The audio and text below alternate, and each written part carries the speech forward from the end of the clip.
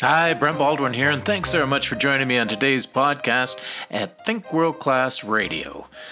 Not too very long ago, being bored was considered the bane of the unimaginative and the lazy.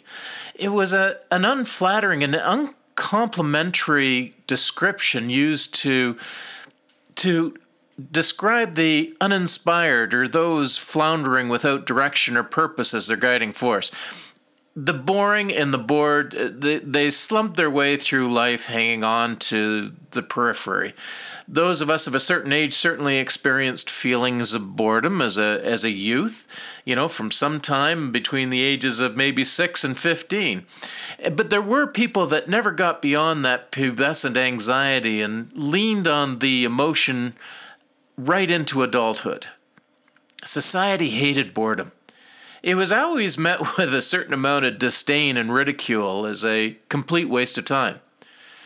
But here we are, new millennium, and the pendulum has now swung to the other end of the spectrum. Being bored is really a highly unlikely possibility, or dare I say even impossible.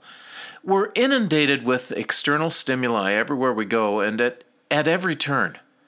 Literally, we're so connected that we have within our pocket the answer to just about any question. We have access to literature from the classics to schlock, music, movies, televisions, and news from around the world in real time. We can find contrary opinions, complimentary thoughts, or a platform to express anything that we feel inclined to talk about from the inconsequential to the devastatingly personal. In today's world, we find ourselves overstimulated, overscheduled, overwhelmed with the mundane. The opportunity for real boredom is now as elusive as Sasquatch sightings. The time has come to embrace constructive boredom. Boredom deserves a rebirth. Constructive boredom, intentionally pursued, opens us up to self-selection.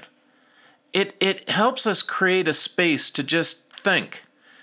There's real power in clearing the endless chatter and embracing the nothingness that boredom offers, rejuvenating our minds while in its spell.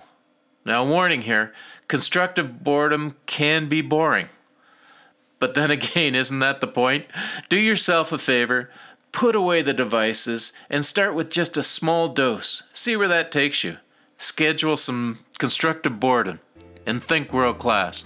Thank you very much for joining me. Until next time, have a world class kind of day. Bye now.